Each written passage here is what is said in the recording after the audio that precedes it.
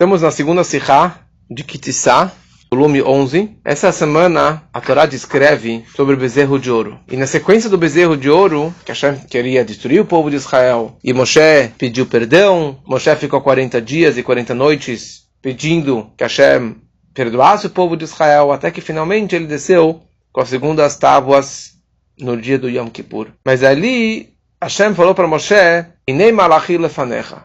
Eu vou enviar o meu anjo, meu malach, o mensageiro. Ele que vai tomar conta de vocês. Eu não vou estar mais com vocês. Eu vou ficar lá em cima. E quem que vai estar presente com o Bnei Israel vai ser o malach. Moshe ficou muito chateado. E Moshe falou que se o Senhor não estiver conosco, nós não vamos alta lei no miséria. Não nos leve daqui. Nós não vamos seguir a viagem. Não vamos para Israel só com um mensageiro de Hashem. Só com um anjo, com um malach. E daí Hashem falou: tá bom.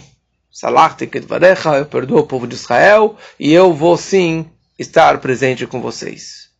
E Moshe aproveitou aquela oportunidade, aquele momento que ele estava de boa com Hashem, e ele pediu: Hareini na et kevodecha. Por favor, Hashem, me mostre a tua glória, a tua honra, me mostre a sua face para mim, eu quero ver o Senhor, nunca te vi. E Hashem falou para ele: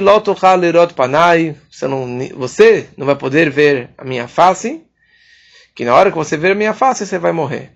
Ninguém vai ver a minha face, ninguém viu a minha face. E interessante que o Medrash naquela hora descreve os malachim, eles começaram a criar uma rebelião muito forte contra Moshe, ficaram furiosos. Como que Moshe teve a coragem, a chutzpah, de pedir para Hashem se revelar para ele, revelar o rosto dele, o íntimo dele. Porque o panim é rosto e panim é o pnimiut, é o íntimo da pessoa. Mas foi isso que Moshe pediu. E Hashem falou para ele: Inei makom iti v'nitzarta latzur. Você já está aqui no Monte Sinai. Eu vou te mostrar aqui um buraco, uma caverna, um esconderijo, para você se esconder lá, porque a energia é muito forte. E eu vou passar perante você. Você vai ver as minhas costas. Você vai ver eu passando. E isso eu vou dar aquilo que você está pedindo. Você não vai ver meu rosto, mas você vai poder ver as minhas costas. E nas costas ele vai poder ver o nó do tefilim da cabeça. O nó na nuca da cabeça de Hashem. Porque Hashem também coloca tefilim. E nessa passada que Hashem fez na frente dele, eu também vou te revelar os meus 13 atributos de misericórdia. Yud Gimel Midot Rachamim. 13 poderes de Rachamim, de compaixão de Hashem pelo homem.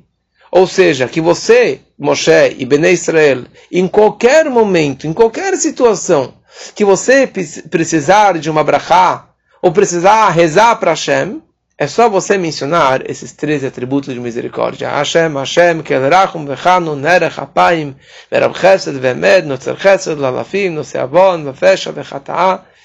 Que nós falamos diariamente e nas festas, sempre que a gente quer invocar, a gente quer despertar o Rachamim, a compaixão de Hashem, nós mencionamos esses 13 atributos de misericórdia.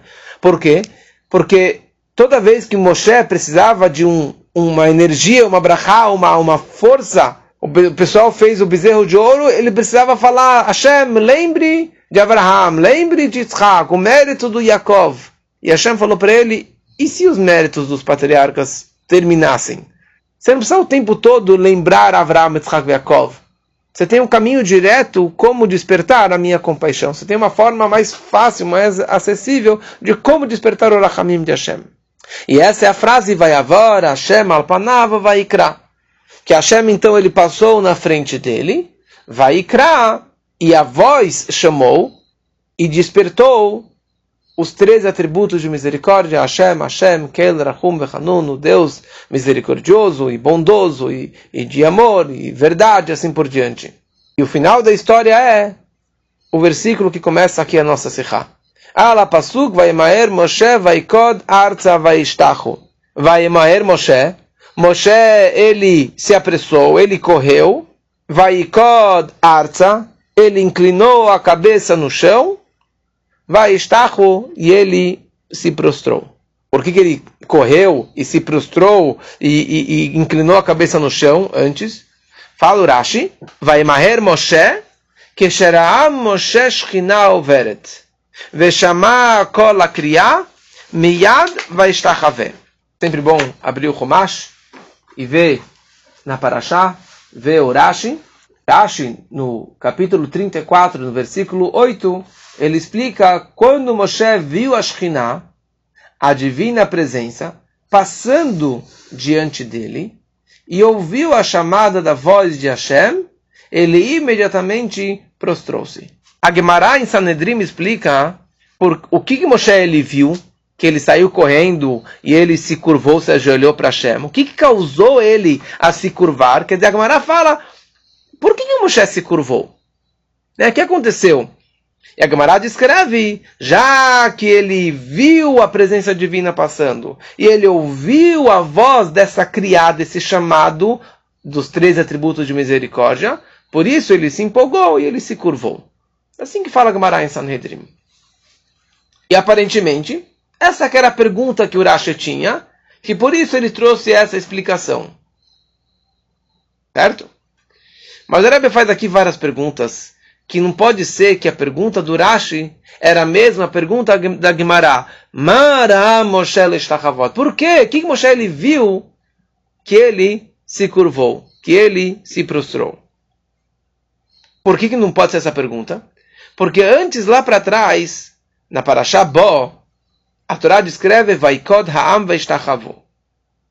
Quando o povo ouviu a boa notícia que Hashem estava vindo salvar eles da escravidão, o povo deu a cabeça no chão e se prostrou. Por quê? Fala o Rashi lá, Ala besurat tovot. Pelas boas notícias, você precisa agradecer. Já que tiveram boas notícias que Hashem vai salvar eles, vai redimir eles, então precisa se curvar e agradecer a Hashem. Então, aqui também tem uma mega notícia. Hashem perdoou o povo. Hashem está revelando os 3 atributos de misericórdia. Ele está revelando que Hashem é Chesed, Ve'emet, que ele é verdade, e que ele é de bondade, que ele perdoa, que isso daqui era uma novidade, todas essas revelações dos 3 atributos de misericórdia. Mesmo que talvez, como os comentaristas explicam, já teve uma revelação de algumas dessas forças, desses atributos para Moshe Rabbeinu, mas não dessa forma completa. E não esse tipo de revelação. Moshe nunca teve esse tipo de revelação. Então, óbvio que ele deve se curvar. Então, qual a pergunta da Gemara? Ou qual a pergunta do Rashi? Por que ele tem que se curvar? Também, da onde que o Rashi tirou essa ideia que ele descreve que já que ele viu a Shekhinah passando e ele ouviu a voz, por isso ele se curvou. Talvez ele se curvou só pela boa notícia que Hashem está se revelando para ele. Parece que ele ouviu, e depois ele viu, e só depois que ele se curvou. Será que pode ser simplesmente pelas boas notícias? Que Hashem está perdoando, que Hashem está revelando para ele esses atributos. E no cabeçalho do Rashi, ele não precisava escrever as palavras Vaimaher Moshe, que Moshe ele correu, ele se apressou. Se toda a ideia aqui é porque ele se curvou, então no título o Rashi deveria escrever só que ele vai que ele inclinou a cabeça no chão e ele se prostrou. E não que ele correu. E o Rashi acrescenta a palavra miyad vaishtachaveh, que quando ele viu e quando ele ouviu, miyad, imediatamente ele se prostrou. Ele deitou no chão. Por que ele tem que escrever a palavra miyad, imediatamente? Então disso daqui nós vemos que o Rashi tem outra pergunta. A pergunta é, Lama miher Moshe leshtachavot? Por que ele correu? Por que ele se apressou? Qual que era a grande pressa de Moshe de pular e deitar no chão? Então por isso o Rashi ele fala, sabe por que ele correu? Sabe qual era a pressa dele? Shera'a Shekhinah overet. Ele viu a Shekhinah, a presença divina, passando na frente dele. Não que já passou. Ele viu a Shekhinah que está prestes a passar. E Veshama Kol Akriya. E ele já ouviu a voz desse chamado dos 3 atributos. Quer dizer, ele viu, ele enxergou que a presença divina estava prestes a passar. E ele já ouviu a voz de Hashem. Então estava nesse interim, nesse meio termo. Ele já ouviu, e ele estava vendo que Hashem estava chegando, estava prestes a passar na frente dele. Por isso ele aproveitou aquele momento, aquele intervalo, digamos assim, e ele imediatamente ele pulou e se prostrou para Hashem com muita pressa e agilidade, para não perder o momento, para não perder a oportunidade de agradecer e se curvar para Hashem. Isso que o Rebbe fala, aparentemente, por isso que ele por isso que ele foi rápido. Mas falou, Rebbe, desculpa, tem aqui algumas outras perguntas. Se essa é a explicação, se essa é a questão aqui que o Rashi está querendo nos explicar, desculpa, no Avodat Hashem, no serviço divino, você tem que sempre ser rápido. Sempre tem que acordar de manhã que nem um leão, e forte, correr para a sinagoga, e rezar, e com kavaná. É óbvio que Moshe Rabbeinu iria fazer isso com agilidade. É óbvio que ele sairia correndo para fazer isso. Porque tudo que ele fazia era com grandes zrizut. Avraham Avinu já era assim. Quando Hashem falou para pegar o filho dele, tem vários versículos na Torá, vai Maher Avraham, ele correu para atender os anjos. Ele correu. Vai Maher, ele se agilizou. Vai Ashkem Avraham Baboker, Avraham, ele madrugou, ele acordou cedinho para ir no Monte Moriá para sacrificar o filho dele. Somente Moshe Rabbeinu. Moshe Rabbeinu na Parashá Shemot, quando ele estava voltando do Egito, quando ele estava voltando de Midian para o Egito, veio uma cobra, veio um anjo disfarçado em cobra e estava devorando Moshe Rabbeinu, estava comendo Moshe até o Brit Milá. E daí a Tzipora pegou uma faca e fez o Brit Milá do filho dele, do Eliezer. Porque Eliezer tinha acabado de nascer. Não tinha ainda 8 dias. E Hashem falou para eu ir agora para o Egito. Eu não posso esperar 8 dias e depois mais 3 dias para se recuperar do Brit Milá. Então ele foi lá e viajou. E ele foi culpado por não ter feito com agilidade. Por não ter corrido em fazer a vontade de Hashem. Ou seja, ele aprendeu a mensagem que Avodat Hashem, servir Hashem, tem que fazer com pressa. Não pode perder tempo. E a maior pergunta é, o que significa que Ra'am Moshe Shekhinah? Ele viu a Shekhinah passando, prestes a passar. Deus acabou de falar para ele, você não vai poder ver a minha face. Quando passar a minha glória, a minha honra, eu vou colocar a minha mão no seu rosto para que você não veja o meu rosto. E você vai ver as minhas costas e meu rosto você não vai ver. Quer dizer, Moshe só viu a Shekhinah quando? Antes ou depois?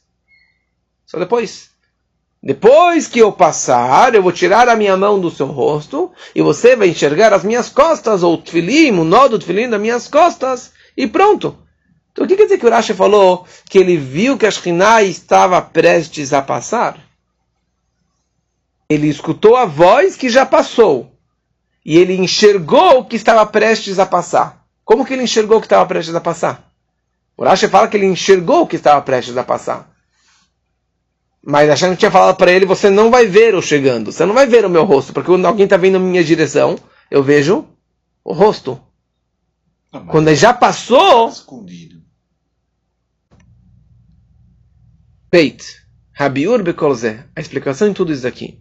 O Rebbe falou o seguinte. Óbvio que a pergunta do Rashi não é por que ele correu. Lama miher Moshe. Porque é óbvio. Ele correu porque ele fazia tudo com pressa. Ele fazia tudo rápido, sem enrolar. A pergunta do Rashi é a seguinte. Por que a Torá precisa me explicar, precisa descrever que ele se curvou com meirut, com agilidade? É óbvio que ele se curvou. Qualquer uma pessoa que você recebe uma boa notícia, qualquer pessoa que vê algo maravilhoso perante Hashem, ele iria se curvar, ele iria agradecer, ele iria deitar no chão, de alegria, e com muita agilidade. Então a pergunta do Rashi é, por que a Torá precisa me descrever Vaimaher Moshe Vaikod Arza Vaishtachu? Que Moshe ele correu, e ele inclinou a cabeça no chão, e ele se prostrou. Por que Bichlal a Torá precisa descrever uma frase como essa? E aqui vem a grande novidade do Rebbe sobre essa história. Na explicação do Rashi. O Rashi ele quer falar o seguinte. Essa Ishtachavá, esse fato que Moshe se prostrou, não está falando depois da voz. Quer dizer, um agradecimento sobre a boa notícia. Ele viu, ele ouviu e, portanto, consequentemente, ele se prostrou. Ele agradeceu a Hashem. Não.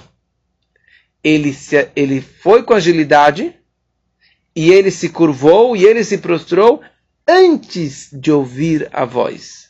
No momento que ele sentiu o clima que Hashem estava prestes a passar, prestes a falar, ali, naquele momento, ele já se prostrou. Quer dizer, antes que ele ouviu a voz. Porque depois que ele ouviu a voz, é óbvio que ele vai se curvar para agradecer. Depois que ele ouviu os 3 atributos de misericórdia, de compaixão de Hashem, é óbvio que é uma notícia maravilhosa, que Hashem perdoou o bezerro de ouro, e que Hashem deu a chave dos 3 atributos de misericórdia, é óbvio que ele vai agradecer. Fala o Rashi, miyad. Ele ouviu o barulho, como você disse. Ele ouviu o barulho que Hashem estava prestes a chegar. Então ele ainda nem viu, nem ouviu. E naquele instante, ele já pulou e já agradeceu. Por que a Torá tem que me descrever isso? Porque vários momentos Moshe se curvou para Hashem. Toda vez que Hashem se revelava para ele, ele se curvava e agradecia. E a Torá não descreve todas as vezes que Moshe se curvou e se prostrou perante Hashem. Lá na sarça ardente, Hashem se revelou para ele, e não está escrito que Moshe... Mas aqui teve algo especial. Aqui teve 2 coisas. Algo ímpar, algo diferente das outras revelações de Hashem. Essa foi a maior revelação que Moshe teve de Hashem. Durante os 10 mandamentos, ele estava que nem um anjo. Ele estava dentro da nuvem. Ele estava flutuando. Ele não estava comendo 40 dias e 40 noites. Mas aqui, ele já estava de volta. Foi depois do bezerro de ouro. E aqui teve Kriya Vekol. O chamado, o anúncio e a voz de Hashem. Quer dizer, a Shekhinah Overet. Ele teve 2 coisas. Ele teve uma voz especial de Hashem, com um tom especial, com o conteúdo da voz, dos 3 atributos de misericórdia, revelando algo maravilhoso para ele. E ao mesmo tempo, ele viu Deus passando. Ele viu a Shekhinah, a presença divina, passando perante ele. Que isso é a resposta disso que ele acabou de pedir para Hashem. Hareini nait kevodecha, por favor, me mostre a tua glória, me mostre, se apareça para mim. Então era uma revelação além de qualquer outra revelação. E era a resposta daquilo que ele havia pedido. E é óbvio que quando você vê o rei, você tem que se curvar imediatamente. Na hora que você já viu ele lá de longe, você já deita no chão, você já se curva perante ele. Mas nas outras vezes, quando que é só se curvar, se prostrar por uma boa notícia, a Torá não descreve que ele se curvou para uma boa notícia. Mas aqui teve algo especial. Era uma revelação especial, era uma passagem de Hashem especial, era uma visão única. E por isso a Torá descreve, vai Maer Moshe, ele saiu correndo, e ele baixou a cabeça, e ele se prostrou no chão. Então com essa explicação, que Ra'ash China Overet significa não que já passou, não que ele já ouviu a voz, e sim quando começou, começou a passar. Então a gente entende também, nós perguntamos antes como pode ser que Moshe viu Deus. Hashem falou para ele que ele não vai ver. Agora está falando que ele viu se aproximando, que seria ver o rosto de Hashem. Se Hashem falou que ele não vai ver. Só que a Torá ela descreve, Deus falou para Moshe Rabbeinu, quando eu passar na tua frente, na hora que eu estou passando, ali, naquele instante, você não tem o direito de me enxergar. Pavor kevodi. quando estiver passando na tua frente, quer dizer, quando alguém passa na tua frente, você vê o rosto dele. Isso você não tem direito. Este momento você não tem direito, Moshe Rabbeinu. Mas no início, quando Hashem está começando a sair lá de longe para se aproximar de mim, ele ainda tinha o direito. Aí Hashem falou para ele, você não pode ver o meu rosto, porque ele viu a presença divina passando. E isso não quer dizer que ele viu o rosto de Hashem. Ele viu a Shekhinah. A Shekhinah não representa o panim, o rosto e o íntimo de Hashem. Então isso se encaixa em todas as partes. Você não pode ver o meu rosto, você não pode ver eu passando, mas a presença divina saindo lá de longe, prestes a passar na sua frente. Isso não tem problema. E isso Moshe ficou muito empolgado ao ver. E por isso que ele se prostrou. E mais ainda, Hashem falou para ele, olha, meu rosto você não vai ver, mas você vai ver as minhas costas, você vai ver o nó do tefilim. Que isso já é um grande hidush. Moshe ficou muito feliz ao saber que ele vai ver as costas de Hashem. Passou os 3 atributos de misericórdia, passou a voz e a grande revelação, e quando Hashem passou, ele conseguiu sim enxergar Hashem, mas nas costas, a Horaim, as costas, a nuca de Hashem, o nó do tefilim. E imediatamente quando ele já viu a Shekhinah prestes a passar, ele já deitou no chão. E por isso, a Torá descreve, Vaimaher Moshe, ele se agilizou. Quer dizer, ele deitou, na verdade, antes da voz. Antes de ver. Antes que a presença divina passou na frente dele. Porque aqui há algo diferente.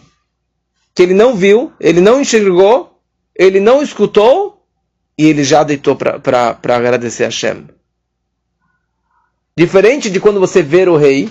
Quando você vê o rei, depois que você viu o rei, daí que você deita perante ele. Esse é o bitul. Mas aqui Moshe Rabbeinu, ele correu numa agilidade, uma agilidade maior, além do normal. E essa que é a grande novidade desse pasuk. E essa que é a grande novidade desse Rashi. E por isso, mais um detalhe do Rashi, a Torá descreve Vaikod arza veishtachu, que primeiro ele inclinou a cabeça no chão e depois prostrou-se. Mas o Rashi ele pula a palavra Vaikod. E ele descreve Miyad vaishtachave, imediatamente ele se prostrou.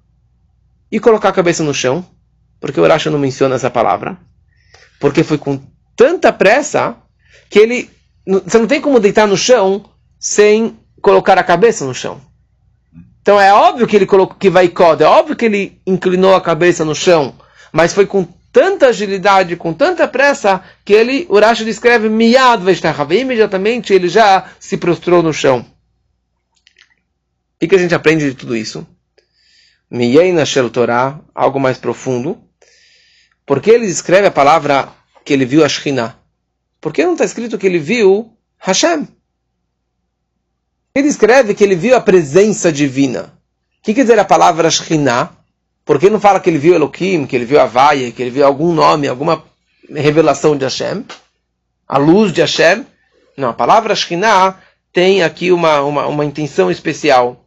Como está explicado no Tânia, que Shekhinah vem da palavra Sheshochenet umitlabeshet toch kol olamim. Shekhinah vem que ele paira e que ele se investe dentro dos mundos. É uma luz de Hashem que não está lá em cima.